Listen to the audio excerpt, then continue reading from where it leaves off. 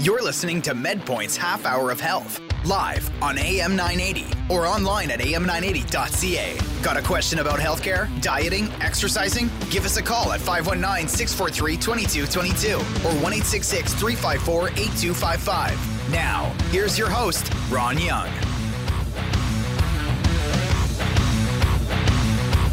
Welcome to the program. Every Saturday morning, 10 a.m., MedPoint Health Half Hour. Myself, Ron Young, joined alongside Peter Martone. We love bringing you all the health news that we can. Don't we, Pete? We do. Good morning, everybody. Good morning, Peter. It's our duty as healthcare professionals to try and spread the word and also keep people informed and helping people to make wise decisions, right? Yeah, exactly. We at MedPoint really preach a proactive approach to healthcare because sometimes if you don't take a proactive approach, well, it can take your life suddenly, which is very unfortunate. Of course. We have many services. If this is the first time that you're listening to this program, I'm going to encourage you right now to log on to our website, medpoint.ca. It was constructed by yours truly, Peter Martone. I did. Thought I was going to point the finger at me, eh? I would have been disappointed. I said yours truly, so it's kind of a tease. Teasy. Great webpage, though, and we have a ton of services on there. If you're looking to exercise more, we have fitness plans available for you. If you're looking to eat better, dietitian coaching, nutritionist coaching. If you're looking for a yearly medical, we have that. We have different levels of that even. Absolutely. If you're looking for a specialist, we have a bunch of those on staff. Dermatology, cardiology. Different pediatrics. We have them in located specifically in Byron. Yeah, and we have retreats, wellness. It's or awesome. Corporate wellness. We've reached into many different avenues of health, and we're trying to help as many people as we can. Yeah, well, and that's the goal overall. I mean, we do have a ton of services available, and that's one thing that we really say about our facility, like. This is here for everybody to take advantage of. If you're listening right now and you think automatically, a healthcare show, I'm going to just tune this out. Well, guess what? I'm sure hit the brakes. Somebody that you know who could benefit from some of the advice that we give. Perhaps yourself, if you need to shed a few pounds before you get in that swimsuit this summer. That can be people's desire, or disease prevention. That's one of the big things people don't often think about when it comes to their healthcare. So we are here for you. That's medpoint.ca. We got a great program coming up for you all listening now. And one thing that we want to talk about in this program is just a comparison of healthcare systems across our very own country. It's easy to compare Ontario and what we know against many other healthcares across the world, right? Well, what about within our own country? How does it stack up? So, Pete, where do you want to start with this article? Because this one is, there's tons of stats here. Do you want to talk about some of the pros that Ontario really comes away with? Yeah, well, I guess wait times. According to this study, or the stats they derived, is Ontario comes in first for the shortest wait times, followed by Quebec, and then followed by Alberta. Wow. Obviously, one huge critic of our healthcare system is wait times, but actually in Ontario, we have the best of Canada. And perhaps that's because we have more technology available, more locations. I mean, although the population is much larger, there are probably more facilities compared to Manitoba. Even the territories, none of it, stuff like that. Like, they have to travel a large distance to sometimes get this testing that they require. So the next time you're sitting in Emerge for 4 hours to get something checked out, maybe we should be grateful that we have people able to serve us in emergency situations to begin with. When it comes to spending, now this is another thing that we criticize quite a bit. Spending, we always think we're spending way too much, and in some areas, albeit, yes, we are. There is a lot of areas where we can trim and we can try and cut costs in our healthcare system. But when it comes to spending the dollars wisely and efficiently, Quebec and Ontario are at the front of the pack. And I would argue that, again, it's because we have such a large population. We need to make sure that everything is picked apart You're very analytical, Peter. With the population of Ontario and with the centers that we have, we need to make sure that we are very smart with our money, because we could essentially be a gigantic strain on our country. A huge strain. Huge strain. Doctor shortage, sorry. The worst province for this is Quebec, where over 26% of the Quebecois do not have a family doctor. Right. Ontario comes in fourth with about 8.41% of the population don't have a family doctor. Wow. Nova Scotia was the best, and they only said 6% of their population doesn't have a family doctor. So, but can you believe Quebec, over a quarter of their population does not have a family doctor? So Where are they going? What are they using? I guess walk-in clinics and stuff like that. Most likely, which puts a strain on the system. Yeah, or perhaps they think they're healthy enough that they don't need one. Yeah. It's difficult to gauge what goes through people's minds. I mean, it's very admirable that only 6% of residents in Nova Scotia don't have one. I mean, I think a lot of that goes into the fact that it's, again, I'll say it again, population size is smaller population center in Nova Scotia, obviously.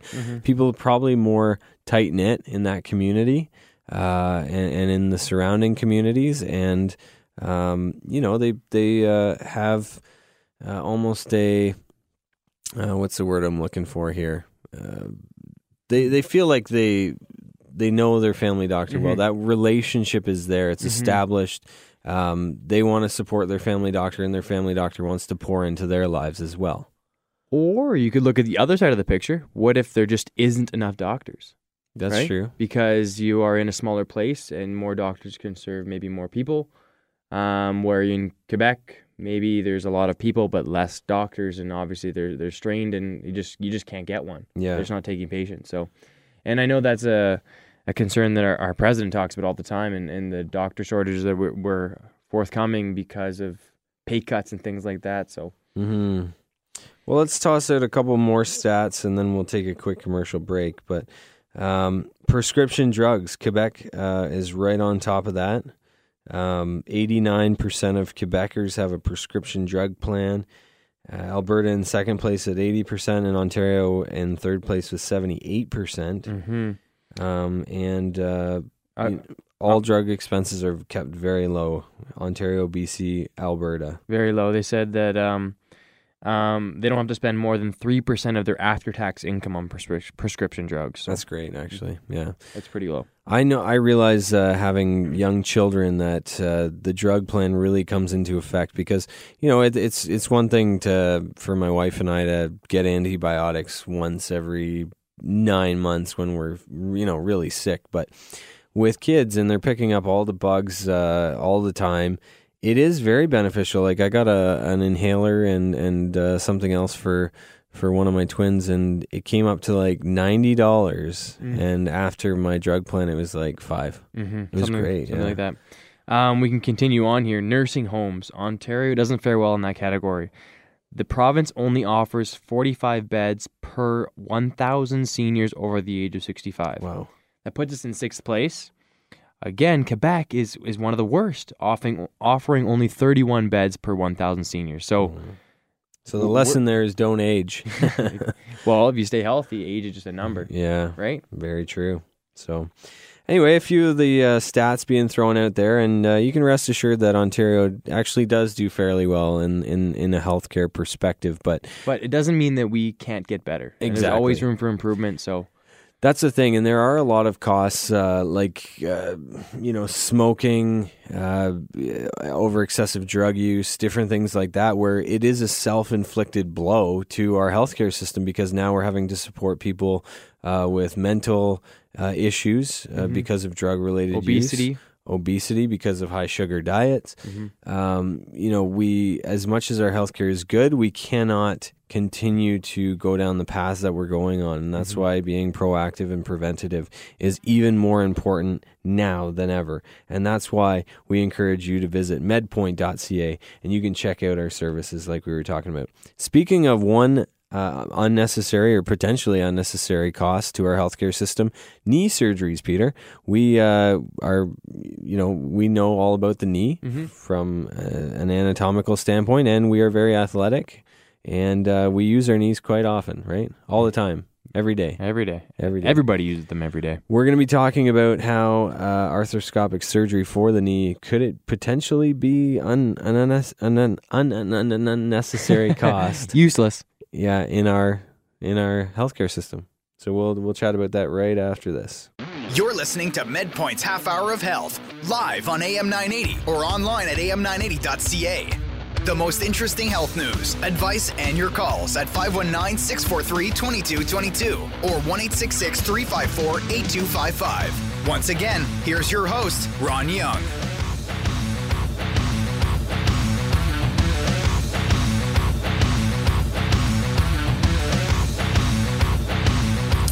Hey, I want to welcome everybody back to the show. Of course, every Saturday morning, 10 a.m., MedPoint Health Half Hour.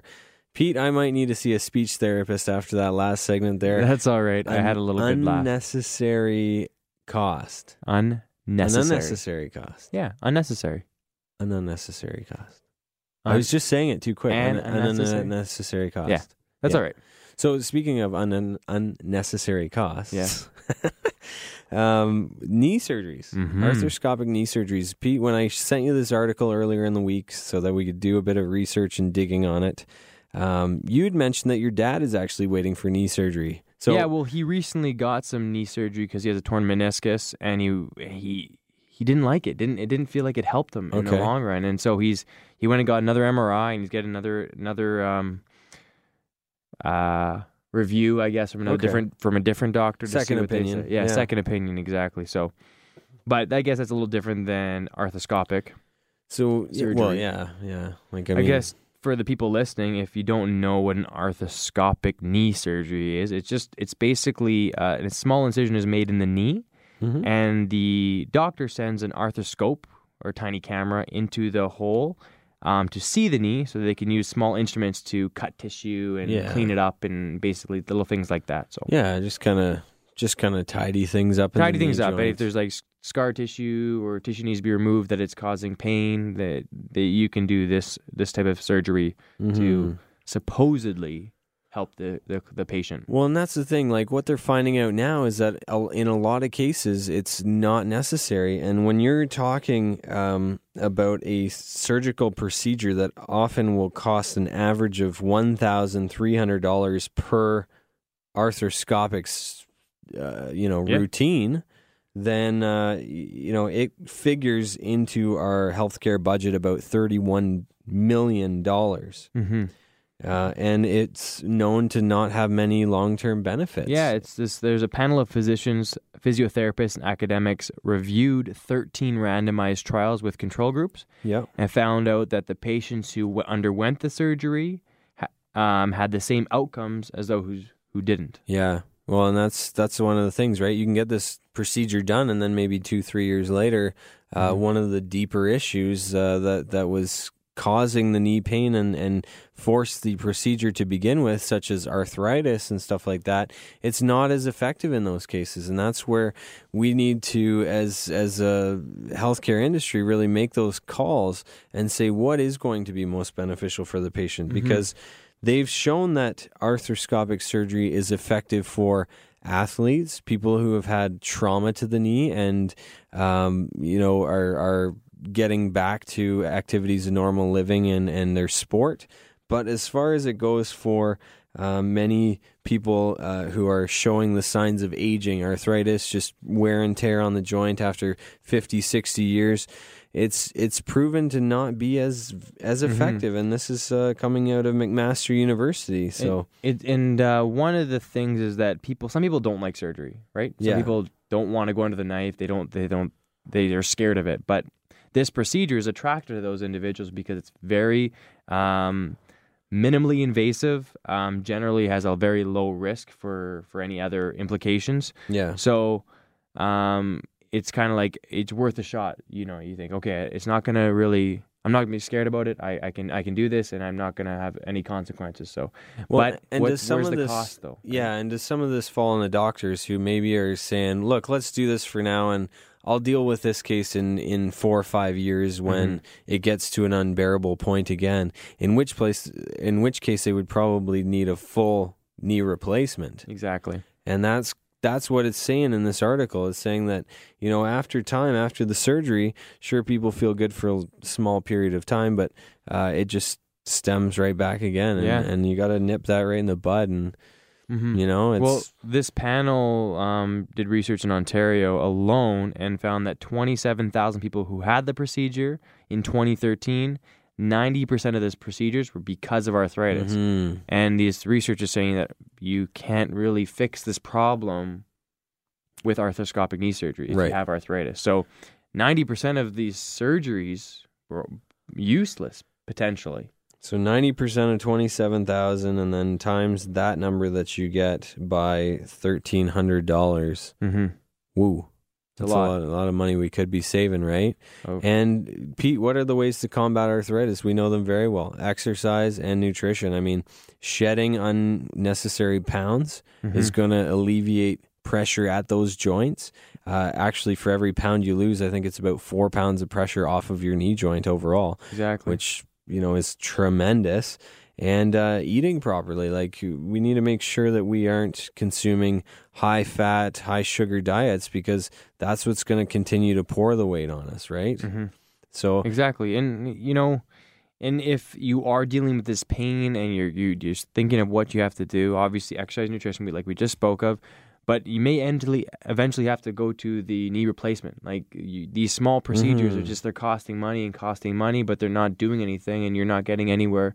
And you might have to be in line for a knee replacement, and that might be the only alternative. So yeah. But it's, ideally, you don't want to get to that point in your life. You want to try to be preventative and avoid anything that could cause those situations. So, and that's why we're here. There's one way to look at this, and I mean, I think you always need to have an open mind. And it's easy for us to say, look, we pay a lot of taxes, like the government should fix us when we're broken and unhealthy and unwell.